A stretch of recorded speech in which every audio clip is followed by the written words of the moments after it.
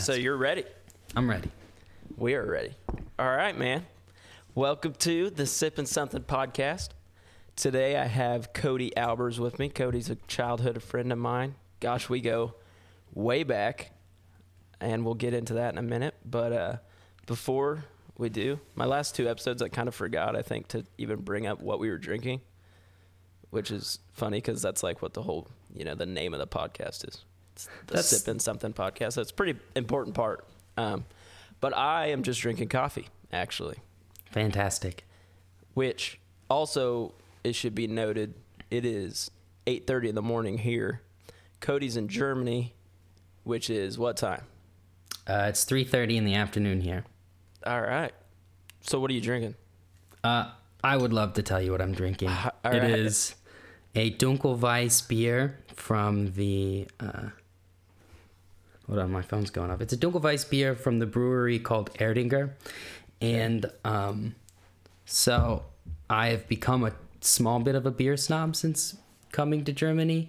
Right. But most beers brewed with like barley and hops, right? I think that's mostly common knowledge. Yeah. And Weiss beer is made with wheat. Weizen is like the German word for wheat. So instead of barley, it's brewed with wheat. So it's not like quite as bitter. It's kind of smoother. And it's really bubbly. And I like the Dunkel. That's like the wheat version of a stout, basically. So this is like if Guinness was brewed with wheat instead of barley. Okay. Yeah. So yeah, you know it. You know things. Are you drinking out of a glass? Yeah. Well, this is a big... You can't really tell.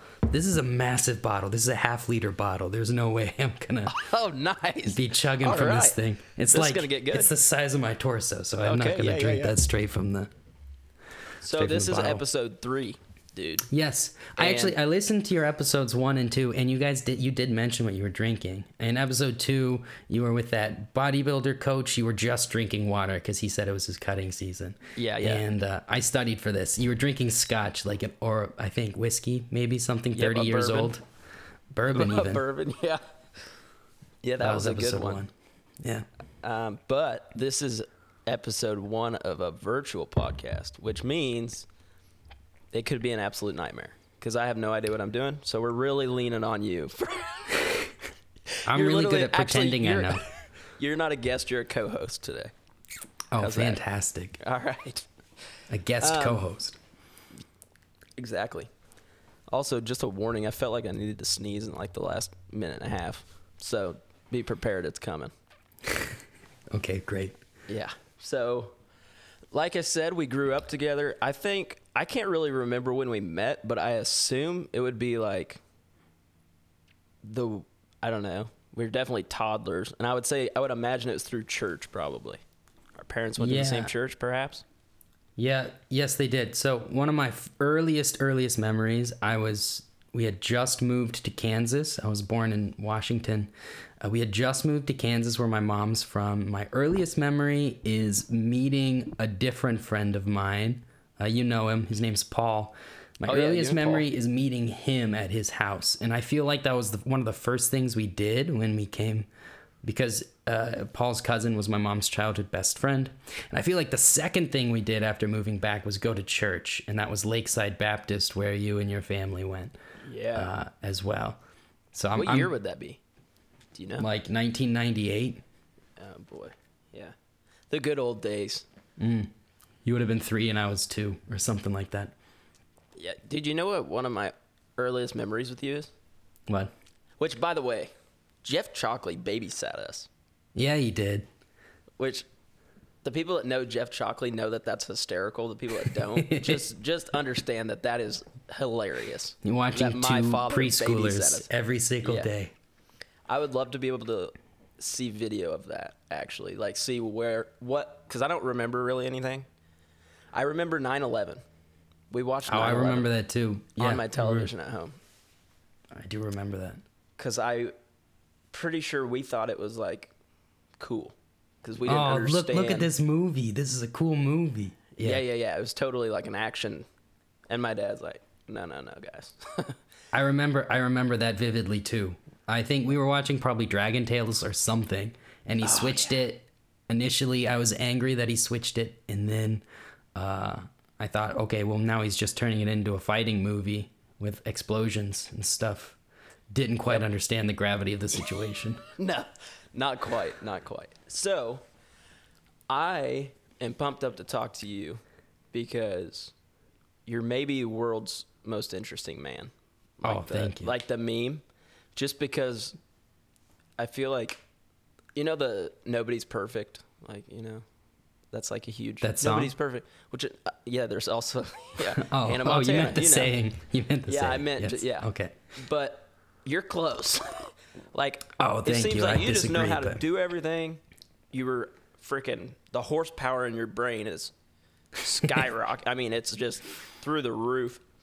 And you can like pick up any instrument and play it. You can sing, you do all these things.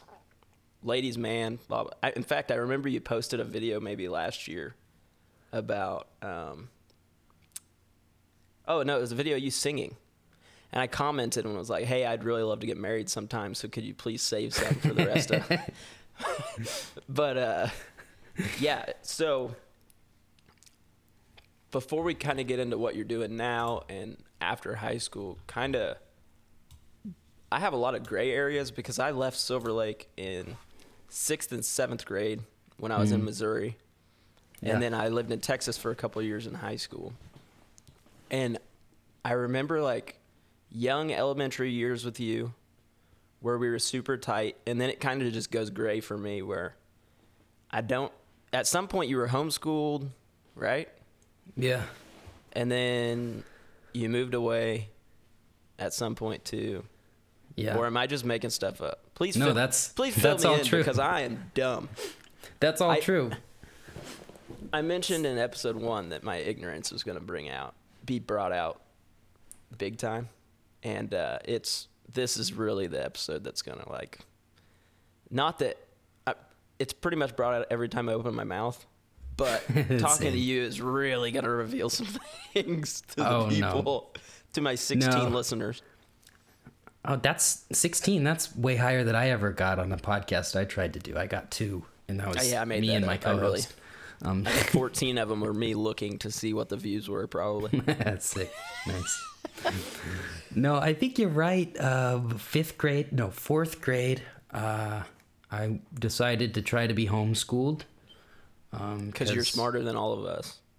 Well, we could talk about this later, but I thought I was smarter than everybody else, and it's not the case. It's some unfounded sense of arrogance. But I wanted to work ahead, and my mom really wanted to see how far she could push me. I think that's one benefit of homeschooling. No matter what grade you are or how smart society tells you are, anyone can benefit from homeschooling for the reason that you get a one-on-one dedicated teacher.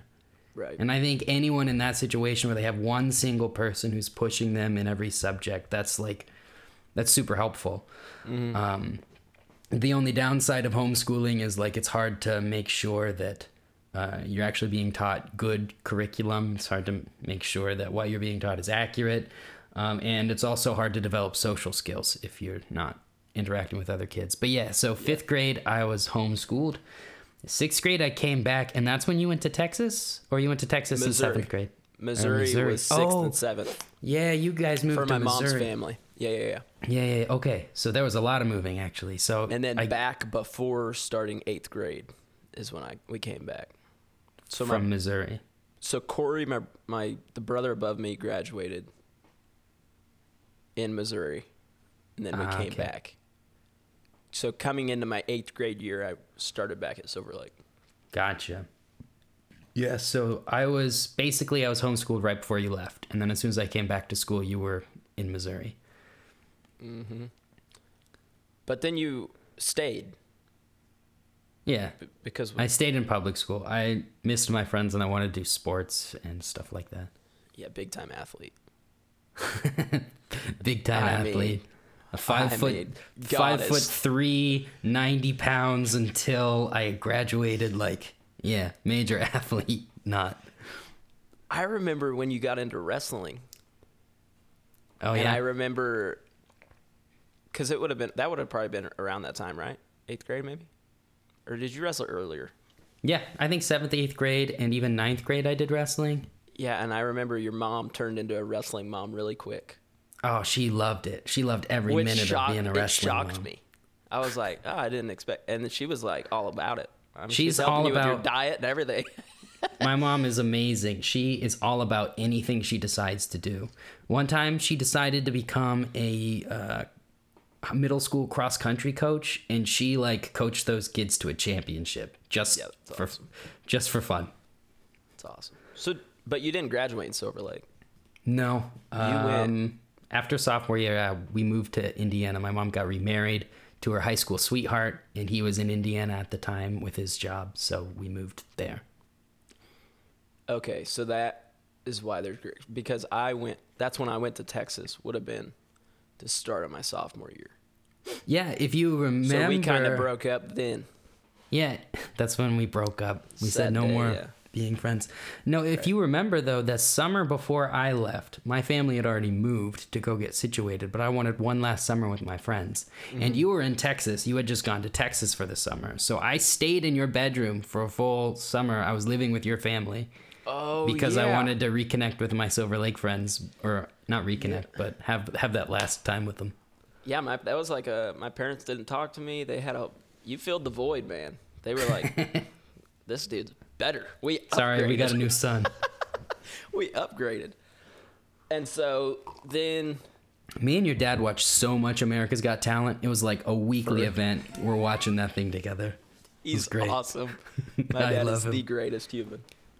He's cool. So you graduated in Indiana. Yeah. And then went to college immediately. Yeah. Harvard. No.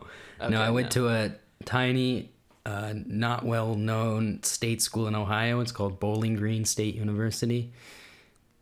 Not to be confused with the University of Western Kentucky, which is in Bowling Green, Kentucky. But yeah, I went to Bowling Green. I thought I was going to study journalism. Turned out to not be good at that. So I instead decided to study political advocacy, and I double majored with German literature and language. Yeah. See, this is the stuff that me and you don't connect on, which is why I'm excited to talk about it, just because I am clueless. Well, I don't use either of those degrees, so... Well, but still, you know German? Yeah, yeah, I speak it. Yeah, see, this is what I'm talking about. I hardly know English, Cody. Me too. Okay, so you graduated from there? Yeah. And then what's next? So I graduated from there a little bit early, actually, in 2017. Mm-hmm. And then from there, I was working at Walmart as a customer service manager. So like anytime someone is saying, oh, you won't take my coupon, let me speak to a manager, that's me who's coming to. You're the Karen. You had to settle the Karens. And you know what? Karens just love me for some reason. That's why I think that's why I got that manager job. I just have a way with irate suburban moms. That's awesome. So that was directly after you graduated. I started working there before I graduated. Okay. I was at Walmart for a little while, and I really respect people who can make a career out of service industry jobs or a career out of retail jobs. It is brutal. We don't pay them nearly enough. Everyone working at Walmart needs to make double what they make right now, because it is a tough job, and there's a lot of stressful things that happen at that job, and you got to keep track of a lot of things. Yeah, it's a stressful job, but it wasn't for me. So that's when I applied for this nonprofit that's partners with inner city schools in Boston, New York, San Francisco. Yeah. What? Oh, you're talking 3 different places. Yeah. So this nonprofit, you just blew my mind. I talked to Drew. Do you know Drew Lamprecht? You remember him? Yeah. I was talking to him we were just playing around with this audio equipment, trying to figure it out. And I had to explain to him, I don't know where Washington, D.C. is at. So when you just said Boston, New York, San Francisco, I thought you were like, I didn't think it was mentioning one. Yeah, it took a minute. City, I was state. like, Boston's in New York? I wouldn't have guessed that. No, it's in Massachusetts, my friend. Yeah. So yeah, no, this nonprofit operates in 3 cities. I guess maybe they've grown, but that's how I got relocated to Boston. I left Walmart to work at this nonprofit in Boston, and then I stayed in Boston for, I guess, from then until I came to Germany. Okay. So what was the nonprofit for, and then what was your goal in, or what made you kind of take that route, I guess? Like you weren't enjoying the Walmart gig, or? No. Okay, it wasn't for you. It wasn't. So I have this, I don't know, this need, I guess, to feel like what I'm doing is important to me. Mm-hmm. And I think everybody kind of feels like that. Like whatever you're that's doing should be important to you, or else why are you doing it? Right. And retail just wasn't important to me. I really respect people who can make it important to them because, like I said earlier, they're doing a tough job. Mm-hmm. But I didn't like it. So I wanted to do something that I cared about. So I applied to this nonprofit that was working in inner city schools, specifically in Boston. I had been to Boston before. I kind of liked the city. I wanted to know more about it. So I applied to their branch in Boston. And basically what this nonprofit does, they're really cool. I like them a lot. But they train a bunch of people on how to be teachers. And then they send them into this inner city school, and they run these after school programs where they partner, each of these teachers, they partner with like a professional in some field. For example, the first after school program that I did was teaching 5th graders how to write code. So Boston has several big tech firms, and I was able to get some people who, or not me, but the nonprofit was able to get some people who work at these big tech firms who are like developers, they're software engineers, get some of them to come to this school where I was working and teach these kids this skill. And since they're software engineers, they probably don't know much about teaching. And so my job was to help them make curriculum that could be taught. So they had the expertise on the subject matter, and I had the teaching skills. And so we kind of worked as a team to like deliver this after school programming. And we did a whole bunch, like every day was a different after school program. So Monday to Thursday, I was basically teaching 4 separate classes each of those days. Okay. And they were all after school. Yeah. But I was there the entire school day because I also worked as a para at that same school during the day. Okay. So like a paraprofessional, someone who's just kind of like an extra body in the classroom to help with behavior management or help with like certain concepts, teaching in small groups. Yeah. So like this is kind of like your humanitarian side, I think. Can I read a quote that you told me? Sure. I wrote this down actually. Because I remember, so the last time I saw you I feel like it was Carney and Noah Cross's wedding. Yeah, that's probably perhaps. Right. I think that was the last time I was in Kansas. Yeah, you reached out to me before that, and you were like, you want to be my +1? Or no, you said, I think you said, did you get invited to the wedding? I said, I'm not sure. I haven't. And you said, well, if not, buckle down, because you're my +1 or something. But you said, I was kind of just seeing what you were doing because we had lost touch, I guess. And you said, I spent the last 4 years complaining about how our country neglects minorities and complaining about the utter failure of the public school system. So now I'm teaching in an inner city public school to maybe shake things up here and be a positive influence to some underprivileged, lower class middle school kids. So that's like you kind of putting your money where your mouth is, or putting your words into action.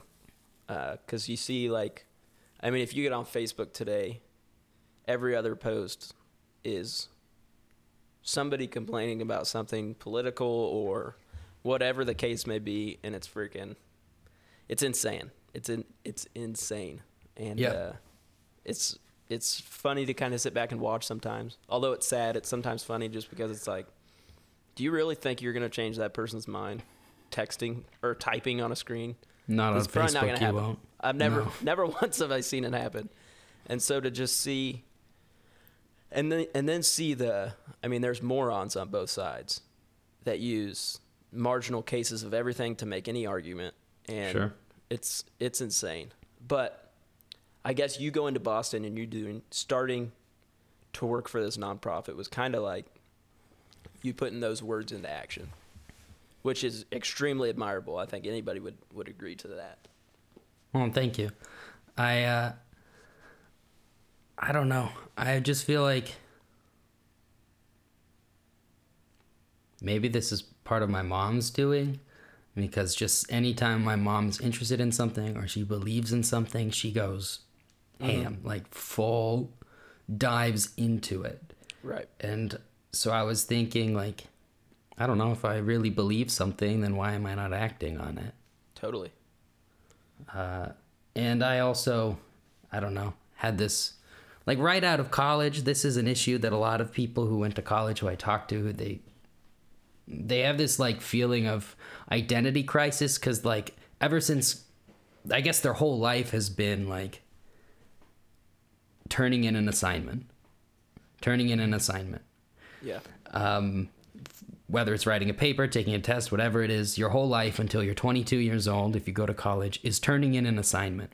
Whereas some of the people who didn't go to college had the benefit of, once they turned 18, they graduated high school. Okay, now they understand how the world works.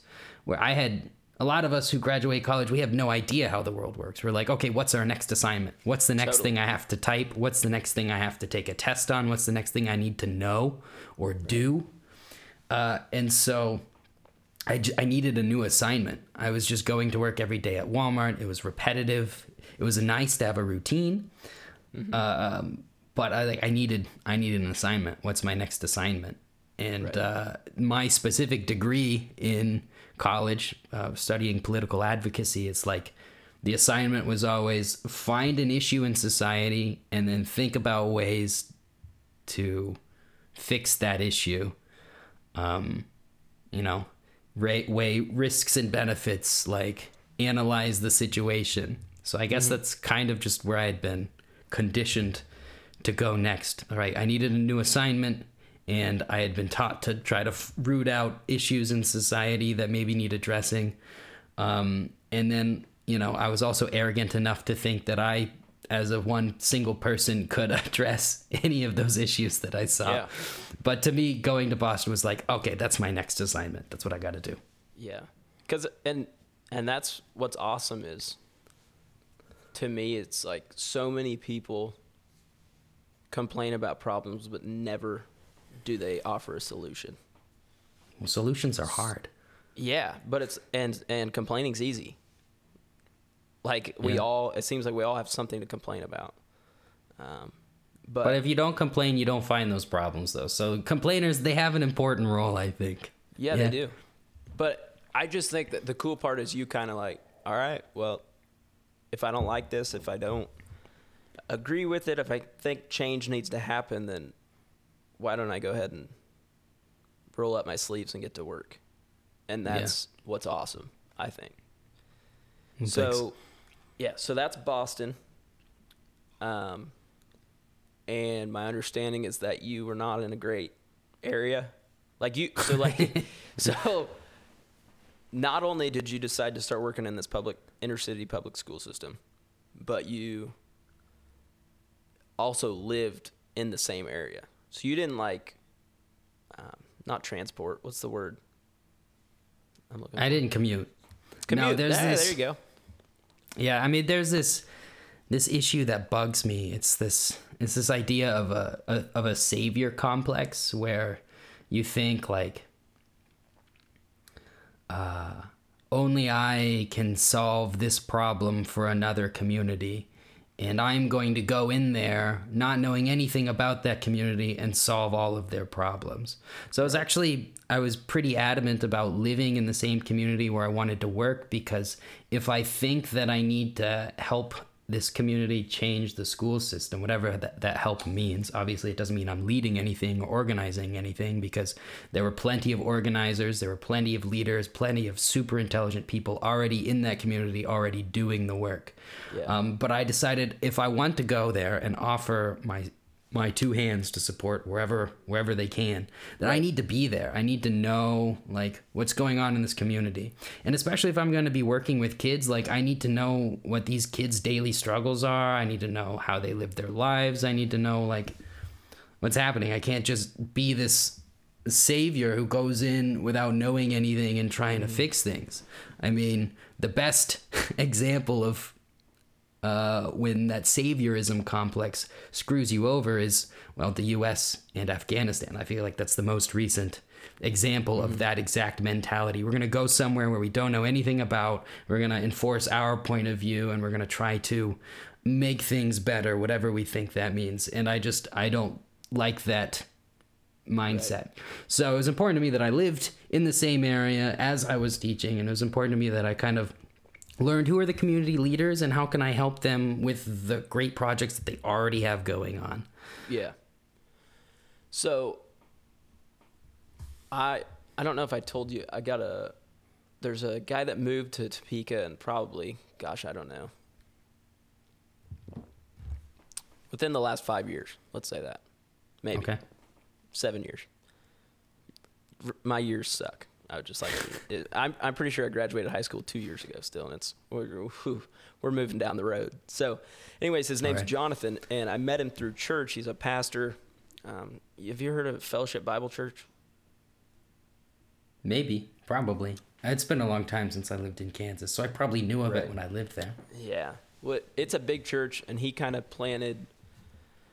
through Fellowship, planted another church in the High Crest area in Topeka, which is, I would call it similar to what you're kind of trying to describe. And I think that he has, and I don't want to speak for him, but he has a very similar mentality, I think, as you.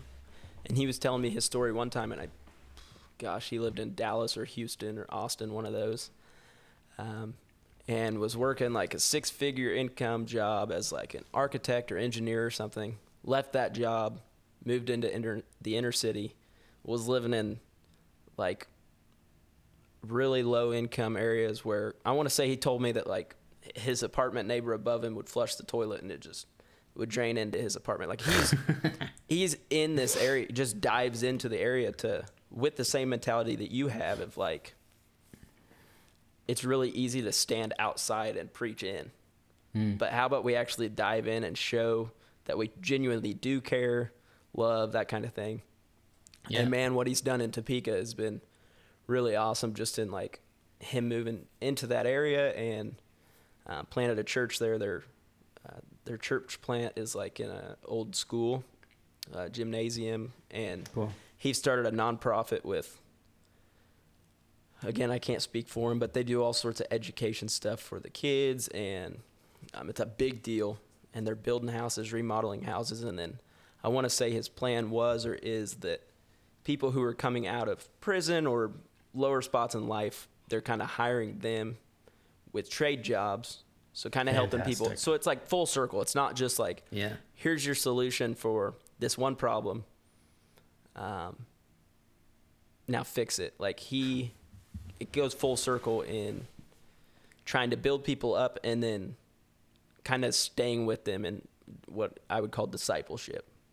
Well, yeah, but I feel like the more you look into any given problem and the more you look into trying to find a solution for any given problem, you realize that a majority of society's problems are at least in some way connected. So you can't ever just address one issue with one targeted solution for that issue. It's like if you want to fix this issue, you have to fix these 3 other root causes that are in and of themselves their own separate issues. Mm-hmm. So yeah, we need more nonprofits like that address every single ailment of a community, not just not just one or two. So like if we're working on education, then and that is specifically focused on keeping kids in school. A lot of times there's a behavioral issue. You'll kick the kid out of school, and the statistics show that kicking kids out of school makes them more likely to end up in prison. And if somebody is in prison, then they're more likely to go back to prison. And if they've been to prison more than once, then they're less likely to have a job, so more likely to end up homeless, which having no food or income or shelter security means you're more likely to commit crimes. So if, let's say, you just wanted to solve any of those issues that I just mentioned, you have to address them all together, right, rather than just one at a time. So yeah, that's awesome. I'd love to meet that guy and learn about his nonprofit. I need to see if he'll come on here, because I did absolutely no justice by trying to explain shortly what he does. But dude, it's insane, and he sees the big picture of everything on. Not just like, he's not just trying to pour into Highcrest, like he's pouring into Topeka as a whole, because Topeka is his community, and that's cool. He's got a serious heart for people, and it's really incredible to watch. But so back to, you lived in a pretty dangerous area. Would that be a good word? I mean, like, sure. High crime rate. Yeah, a high crime rate doesn't always mean that it's a dangerous area. Sometimes the reason there's crime is because there's poverty, and if you're living within the poverty, there's no reason for you to get burgled or have your house broken into, right? Other reasons why there's a high crime rate is maybe there's some sort of, I don't know, personal beef that gets escalated. And then it involves like family members, and then there's like this idea of like a family member trying to get restitution for a wrong that happened to one of their other family members, right? Or even gangs. Like, gangs aren't really that much of a thing in Boston anymore. I don't know, maybe I'm putting my foot in my mouth there, but there was a little bit of gang violence. But like, if you don't belong to either of those gangs, you don't really become a victim. Or if no one in your family or no one who lives with you belongs to any of these gangs, you don't become a victim. So I guess I lived in an area that did have a high crime rate. There's this neighborhood in Boston called Mattapan. It's also where I taught. And a lot of the people who lived there called it Murder Pan because they were upset about the high homicide rates. But I never really... There were only a couple of instances where I was even exposed to any of that crime or violence. And I would say the average person just minding their own business, at least in that area, would have been just fine like I was. Right. So like when you say exposed to instances, what can you, I guess, go into that? Or Sure.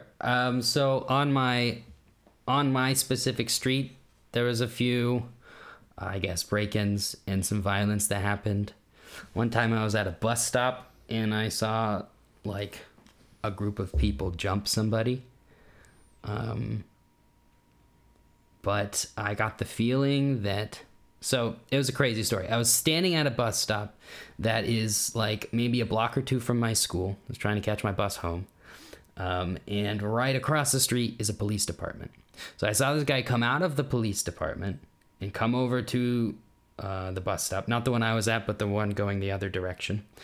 So he walks out of and then a group of people had been waiting for him as if they knew he was in the police department. So I don't know if maybe this guy wanted to come clean about some, I don't know, criminal activity. And other people involved in that activity weren't necessarily pleased with that. And that's why he got jumped, because they didn't take his wallet.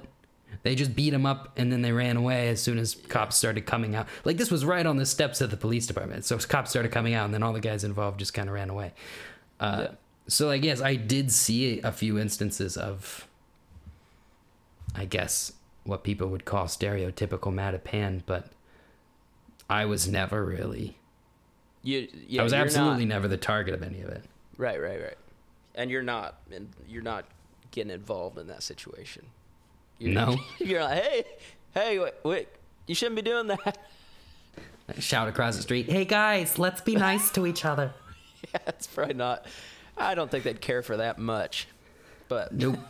I pulled out my phone to call 911 as the first few officers were coming out of the building to try to break it up. So gotcha. I did literally everything I could, which was nothing. Okay. How long were you in Boston? Like 3 years. Okay. Did you tell me something about you had to sign a contract, but it couldn't be longer than 2 or something because of high turnover? Or am I making that up? Yeah, it's the nonprofit that I worked for gave out 2-year contracts to the specific position that I had. Okay. I only did one of those 2 years. At the end of that one, I left teaching, even though I'm teaching again now. But, okay. So what'd you do the other 2 years in Boston? I started a design agency. Oh yeah, this is where it's like you're really turning big time. This is like your. This is kind of where you. This is like something that excites you, right? Like that's why. Yeah, I love it. You're ate up with it, as people would say. I'm what with it? I don't know. That might not be the right phrase. What did you? I just didn't hear. I what you said ate up, like ATE up. I'm ate up with it. Is that a thing? Cool. Did I make that up? Sure. I'm pretty sure. You Why have not? to Google that. It can be a thing. I'm all ate up with it. Yeah. Oh yeah, so like it consumes all my time, ate and up. I spend all my time thinking about. Oh, I'm ate up. You could say I'm ate up with it. Yeah. We're gonna make that a thing, even if it's not. Urban Dictionary. Yeah, we're coining a new phrase. Yeah. So like I mentioned, that one of the classes I was running with my students after school in Boston was teaching 5th graders how to write code. Mm-hmm. And like I really wanted to make sure that I knew the material before helping teach it. So like I dove right into it. Yeah. So I taught myself how to code, just the 3 easy languages, I guess.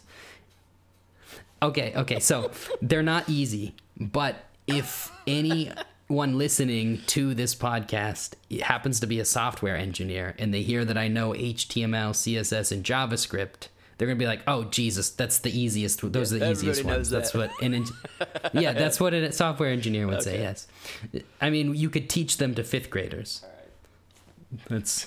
That's the point. And I probably could. I bet you I could give you some of that curriculum. It helped me out. all right. So we were doing that, and I decided, wait a minute, I could do this on the side. So I started while I was still working at the school for this nonprofit. I started spending my evenings and weekends, I guess, building a portfolio of like development projects and trying to get some like freelance gigs. And I got some freelance gigs. And in being exposed to like, they were like mom and pop shops that needed a website, like a little restaurant needs a website, or these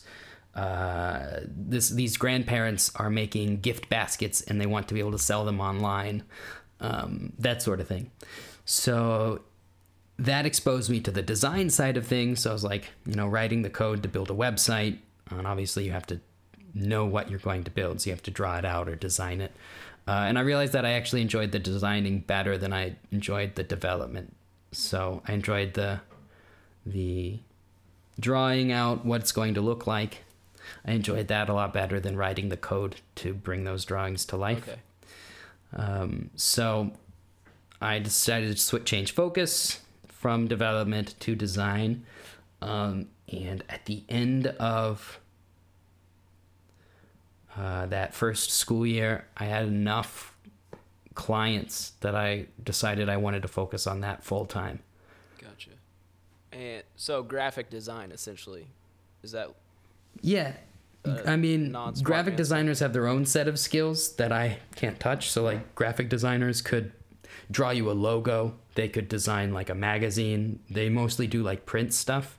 And I'm totally bad at all of that stuff. So I super respect graphic designers, but I'm not one of them. I'm a UI UX designer. Doesn't mean those letters don't mean anything other than it just means that I focus mostly on apps and websites. So layout more.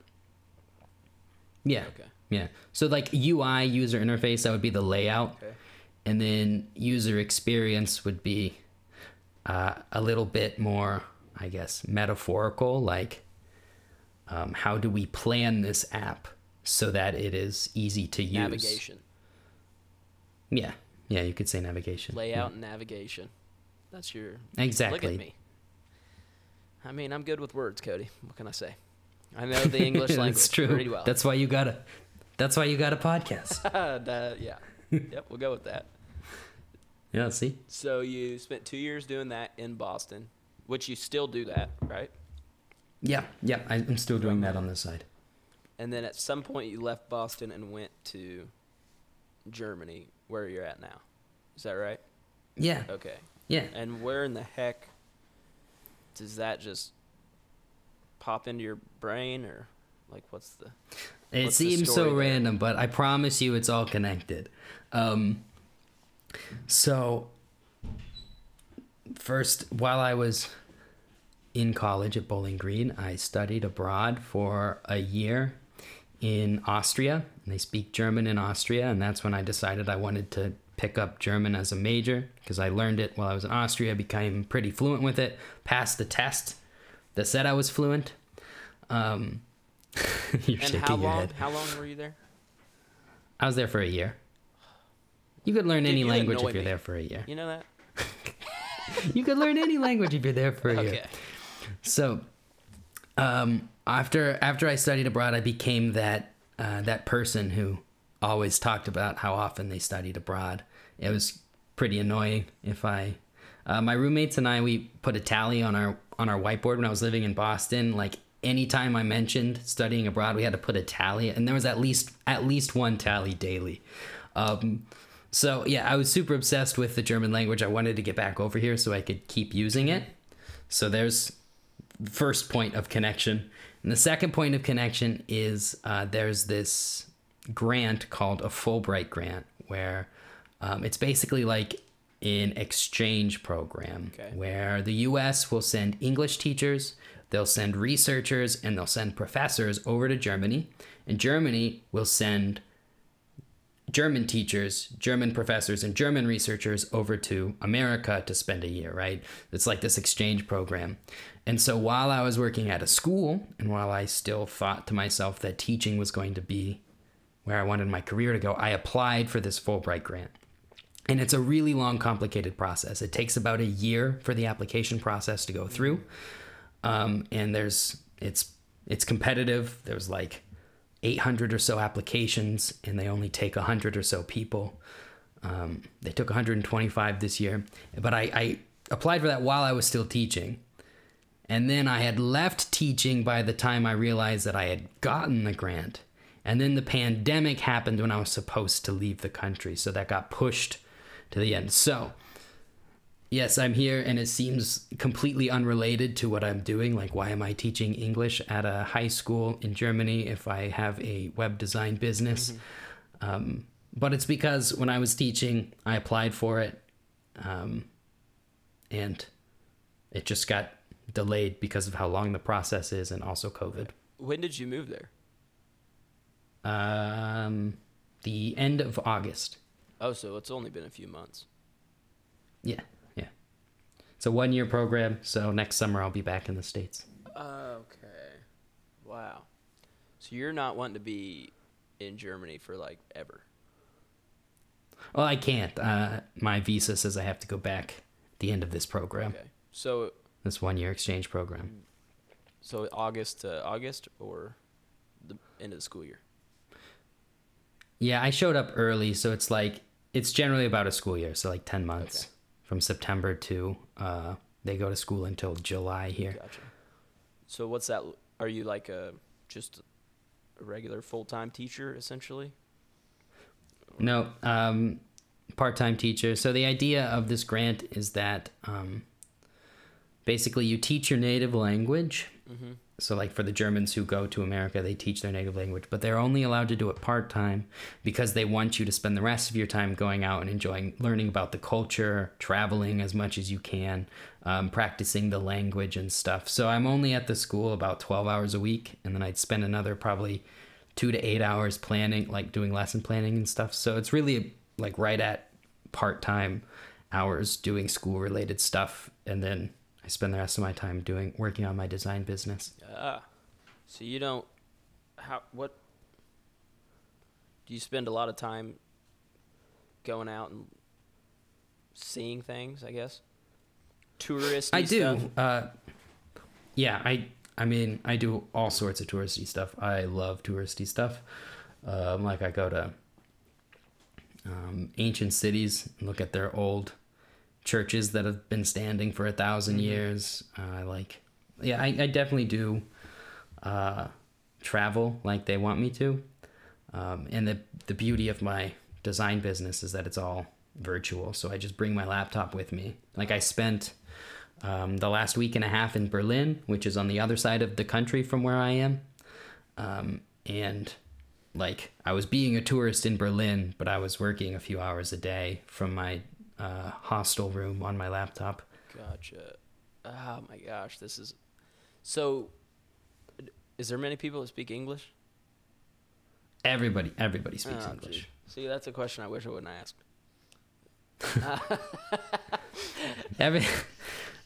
I'm embarrassed. Like they say, so how many languages do you speak, Cody? And I was like, 2, English and German. And they're like, oh, okay.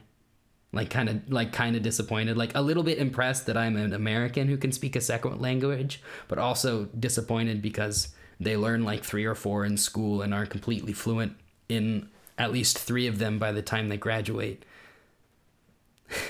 Yeah. Your face palm. So do you speak German? Like, okay, let's say you approach somebody at a store or whatever. I'll speak German, Okay. yeah. But if I spoke English, they at least know enough to help me out at the store. Do you look like an outsider? Like if you go up to somebody and you start speaking German, are they like, this guy's a clown? Or are they like, oh yeah? No. It depends. Some things, like the small talk, I've got a lot of practice doing like small talk in German. Like, where are you from? Like, what do you do for a living? Like, what do you like to do for fun? Those types of things. I've had a lot of practice on those, so my accent isn't super strong on those. And I've actually talked to a lot of people who didn't even realize I wasn't German until I started talking about things that I like are beyond small talk. Because as soon as you bring up a complex topic that I haven't practiced saying those words a lot, my American accent comes out like really thick. And then they're like, oh, where are you from? Because when we were doing small talk, you had a small accent, right. And now we're doing this talk, you have a big accent. So I think that's the only time I really stand out. They make fun also, of you? Germans, no, not really. Dang. I wish they would. But Germans don't wear bummy clothes very much. Like, they don't wear sweatpants to leave the house. Okay. And so if I'm wearing sweatpants out in public, they know I'm definitely not a German. That's awesome. Yeah, you're a peasant. Yeah. Exactly. How about you look presentable going out in public, Cody? Exactly. How about you put on a pair of jeans or lederhosen like a real man? Exactly. What's your favorite part about Germany? That's probably... The ancient stuff. Just the ancient stuff. Really? I mean, when the Romans were trying to conquer the world, their biggest rivals, for a time, not always, but for a time, their biggest rivals were Germans who lived north of them. So, like, since before the Romans, there have been people roaming around this area and building things. So I just love going around and seeing all the ancient stuff. Like, so like first century? Yeah, some stuff. A lot of it was blown up in World War II, but there are some things that have survived that are just incredibly ancient that are really cool. Okay. I want to go to Germany. Dude, I know... I am a wrecking ball of no knowledge. I mean, it's bad. I am absolutely not cultured in any way.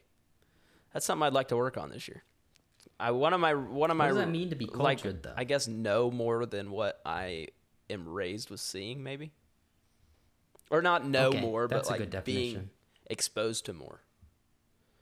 being exposed to more than what Yeah, you grew up 'cause, with like, is dude- how you, okay. And of course, I didn't grow up. We weren't rich growing up, so like family vacations weren't even really much of a thing for me growing up. So like even the United States, same. like when I tell you I know where Washington D.C. is now because I did some studying after looking like a fool on camera. Great.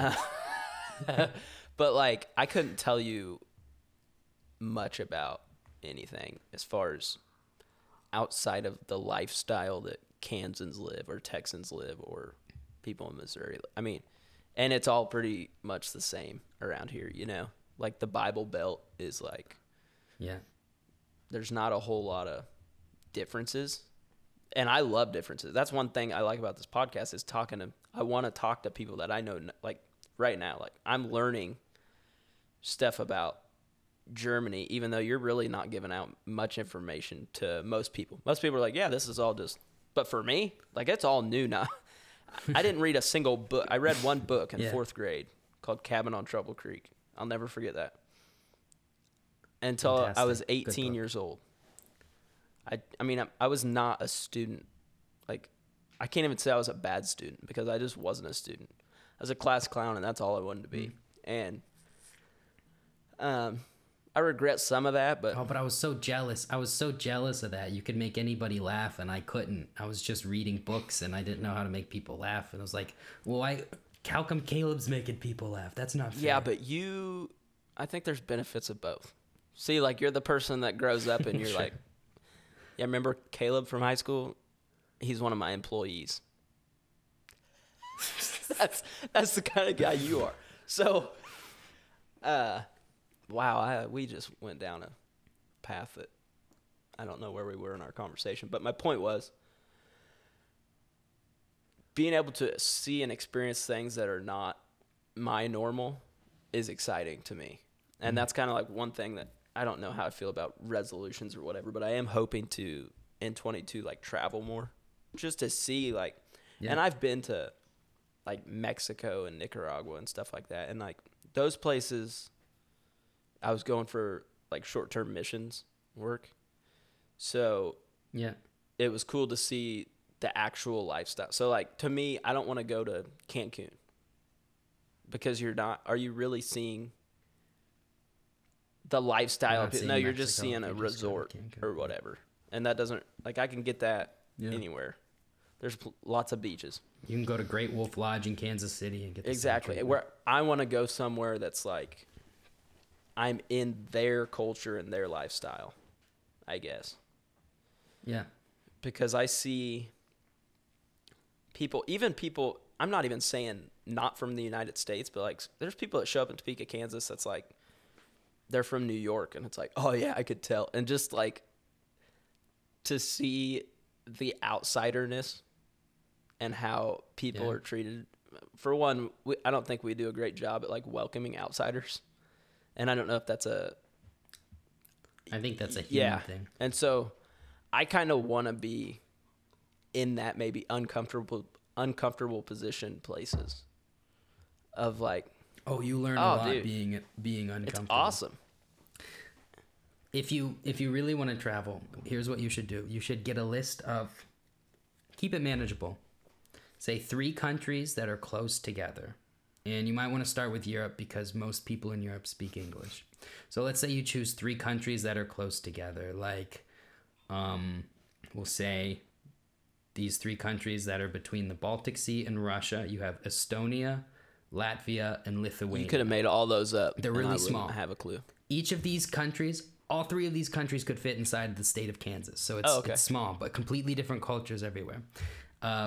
And these also are decently cheap places to travel within. And hostels are great. They're not like hotels. You rent a bed in a giant room. So there's like 12 bunk beds, right? So 24 people might be sleeping in this room, but it's only costs you like $10 a night. Yeah. So, and there's lockers where you can keep your backpack and stuff. So, and you're only there for the night because you're spending the day like exploring the cities where you are, meeting with people who are locals. So you go to some place, you get a hostel that's dirt cheap, and most of these hostels have a bar connected to them. So then you go in the bar and you try to meet some locals, and then you ask the locals, what do you do for fun? Can I join you for the next couple of days? And 100% of the time, people have said yes when I ask them that.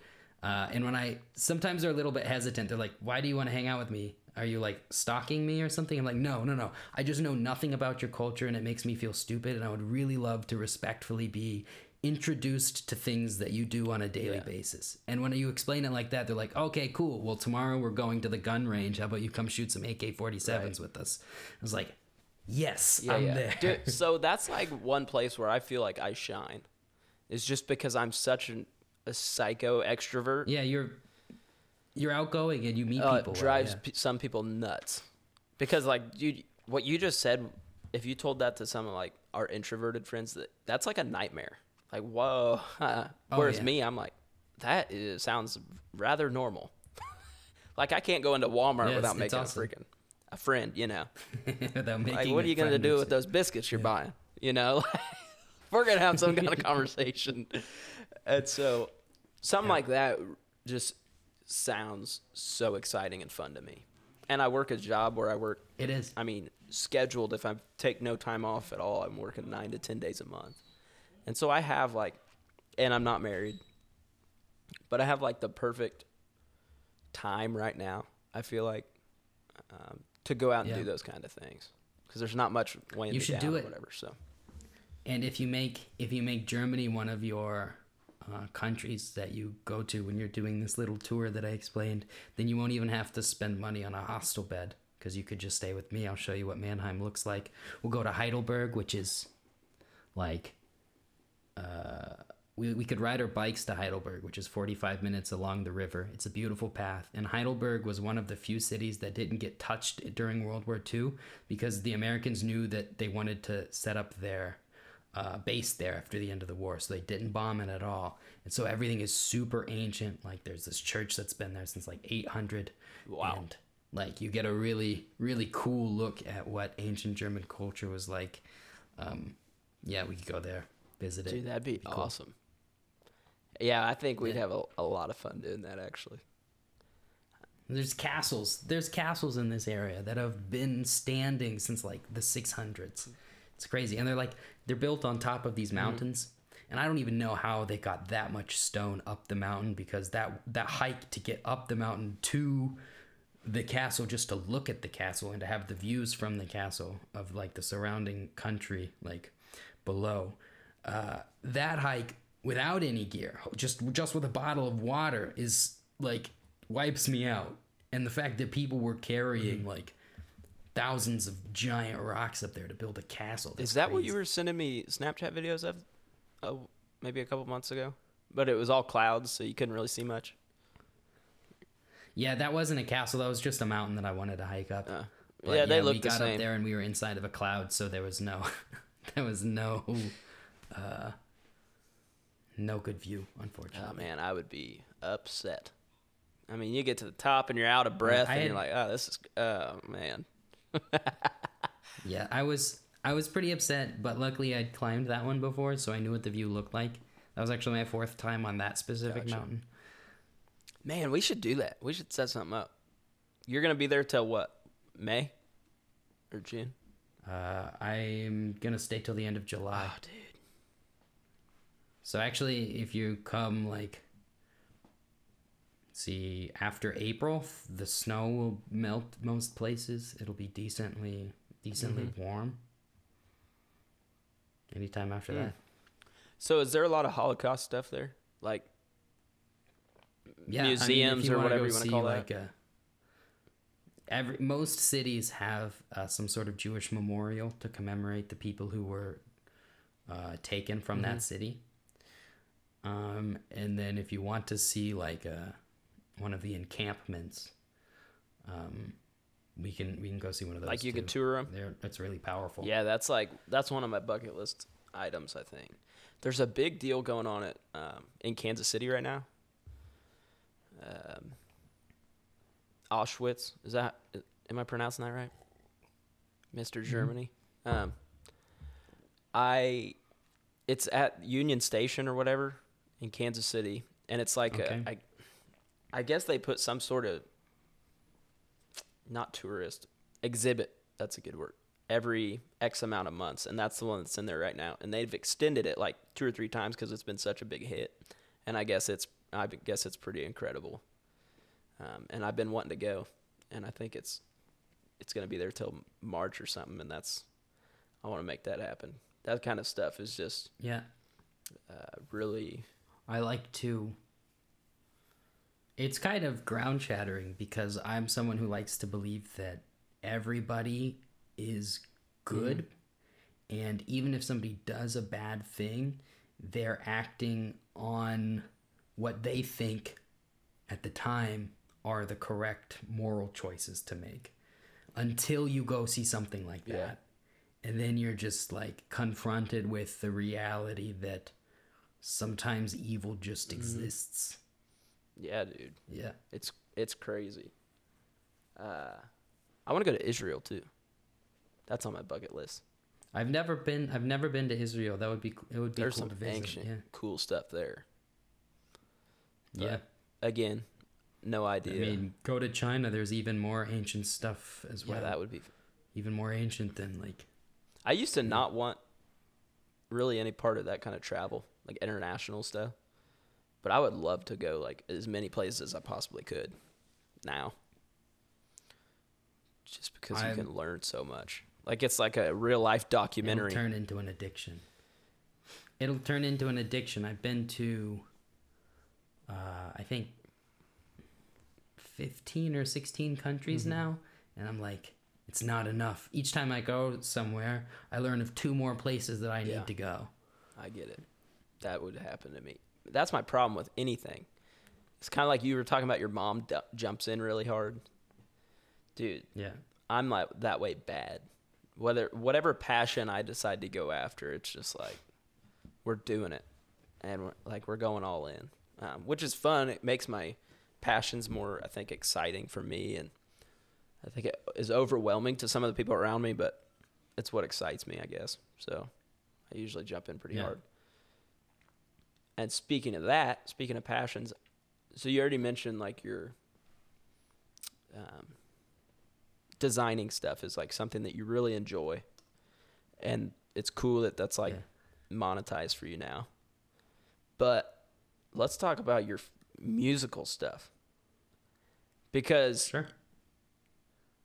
I know several people, they'll post like a video of them singing or playing guitar or whatever, and then you'll post something and it'll be like 18 different screens of you playing 18 different things and doing 68 different things on your keyboard or whatever. And it's like, this dude's making a whole like soundtrack with so many different, and it's, I don't know, that stuff's crazy.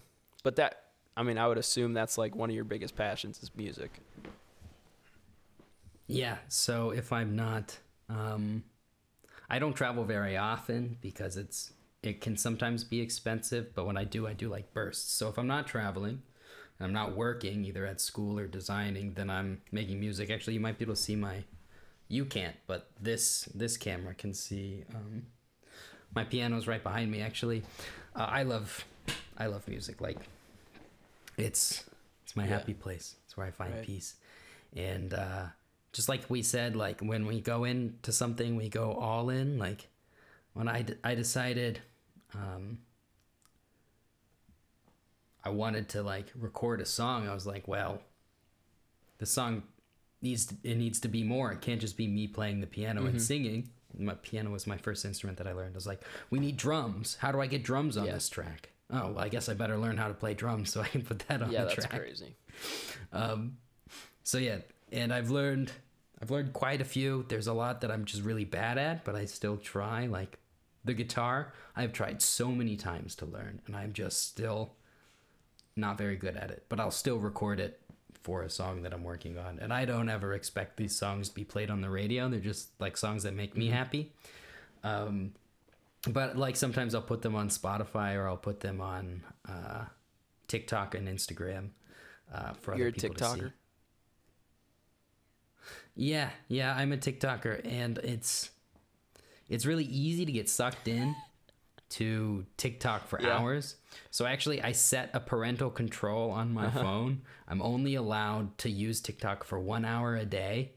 And then my phone won't let me access it. Like, it takes the app off of my home screen. I'm not even allowed to open it until I go on my computer and type in my password a few times. And since I'm too lazy to do all that, once I hit my limit, done. Dude, I actually did that with all of my social media apps. It's made me a lot happier because I'm not spending my whole day comparing myself to others. Like, especially on music TikTok, there are so many people who are way more talented than I am at any of the instruments that I try to play. Like, I'll think, oh, sick, I just played a cool song on the guitar. And then I go on to the guitar part of TikTok, and there's just, like, people shredding, just, like, Jimi Hendrix level of guitar ability. I'm like, well, great. Now I can never play guitar confidently again because I know that exists. So these limits, putting these time limits really helps me out so I can stop comparing myself to other people and just focus on what I enjoy doing. Social media, that's something that I think gets a lot of people down. But I'll tell you this, I get mad at my guitar every single day for the same reason you just, dude, I'll try to pick it up at night and it's just like, I maybe will play for 5 minutes, I maybe will play for an hour, but almost every time, although I enjoy it while it's going on, almost every time I put it down mad because it's like, this is stupid. You know, which that's how I am about a lot of things, though, is it's just. Well, that's good, though. Like, you're putting it down once it no longer brings you joy, right? And I think that's the point of, like, having passions is you explore them because they bring you joy, and as soon as they stop bringing you joy, you stop. Yeah, that's a good point. Pretty simple. Yeah. I mean, I was about to say something and I forgot. This happens often. I'm sorry. Welcome to the Sippin Something podcast. I mean, this is a very... He's only sipping coffee and he's already forgetting what he's talking about. Dude, I have no clue. That's all right. You wanna check out something else on this list of questions that you had for me? Maybe there's something we haven't covered yet. Or are you asking me? Yeah. Man, I'm so upset. It was going to be something important, too. It was when you were talking about music. I don't remember, though. Do you make money with that stuff? I have earned, let me check. I think over a lifetime, 4 songs on Spotify, I have earned $12. You can make money on Spotify? Yeah, you earn like a third of a cent per stream. For real? So, yeah, 3 streams gives you 1 cent. 300 streams How do you gives you get set up with $1. that? Dude, I've got like, my last podcast had like 6,000 streams. What service do you use to put it on Spotify? RSS or something? Check it out. I They made might. that up, by the way. Not 6,000. That'd be pretty cool, though. That would be cool. I was gonna say, that's impressive, but yeah, you should check it out because you can monetize streams on Spotify. I did. I've made $12. I haven't withdrawn that money let it yet ride. because I'm gonna let it ride till it's like enough to. In 3 years, it might be enough to take my girlfriend on a date. Do you have a girlfriend right now? For real? Yeah. How long you been dating? Over 2 years. She's in Boston right now. But in a few weeks, she'll be coming to Germany with me to spend a few so months. maybe I should come the same time as her. We were talking about vacationing. Maybe not. Yeah. I mean, it's a small place. This room is my place, so it might be a bit crowded if you're both here. But right now, she works at a modeling agency. She's an assistant booker, so she don't look at me like that. She schedules the models for when they need to be at certain photo shoots. Tell her, single guy, ugly fireman. He's into firefighting stuff, Jesus, jujitsu, and people. See what she can drum up for me. There'll be plenty of. I think they have 700 models at her agency. I only need one. Plenty of fish in the sea. Yeah. 1 out of 700. That's probably possible. Wow, this podcast is just going. I mean, people checked out a long. This podcast I'm over here asking for out your relationship. It's turned into an online dating It's turned into an online dating service. Sippin' something and going on dates. Wow. Okay, so you want to wrap it up? Sure. That did not. I mean, that was the last 5 minutes, 10 minutes was just rough. Those poor people, if they're still listening. Bonnie Chocolate's listening. So I mean, I'll bet you say that. Much. Hey, Bonnie, I love you. You want to say a cuss You word? say that, but you also said that. No, Okay, she would be disappointed in me if I did.